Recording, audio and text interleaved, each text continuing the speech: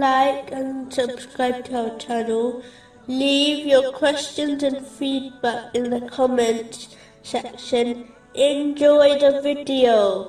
Continuing from the last podcast, which was discussing chapter 40, verse 26. And Pharaoh said, "Let me kill Moses and let him call upon his Lord.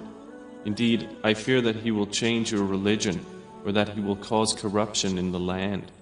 It is important for Muslims to carefully consider who they follow and accept as their leaders. In this world, a person will be gathered together with their companions and leaders in the next world. So if a Muslim chooses the leadership of a sinful person, it is not difficult to determine their most likely outcome on Judgment Day. No matter how socially influential a leader may be, they will never be able to protect them from the punishment of Allah, the Exalted, in this world or in the next. They will not be able to protect themselves. So how can they possibly aid others? A Muslim should take note of the reply of the devil when people blame him for their misguidance and sins on Judgment Day. Chapter 14, verse 22. But I had no authority over you except that I invited you, and you responded to me.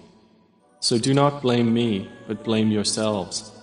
Just like the people will not escape punishment by blaming the devil, similarly, they will not be excused by pointing fingers at their misguided leaders. People have been granted intelligence and divine guidance so that they choose correct worldly and religious leaders. They will not be excused if they fail to make use of these blessings. Chapter 43, verse 67. Close friends, that day, will be enemies to each other, except for the righteous. Moving on to chapter 40, verse 27. But Moses said, "Indeed, I have sought refuge in my Lord." If Muslims desire to enter the sanctuary and refuge of Allah, the Exalted, in this world and the next, they must sincerely obey Him by fulfilling His commands, refraining from His prohibitions, and being patient with destiny, according to the traditions of the Holy Prophet Muhammad, peace and blessings be upon him.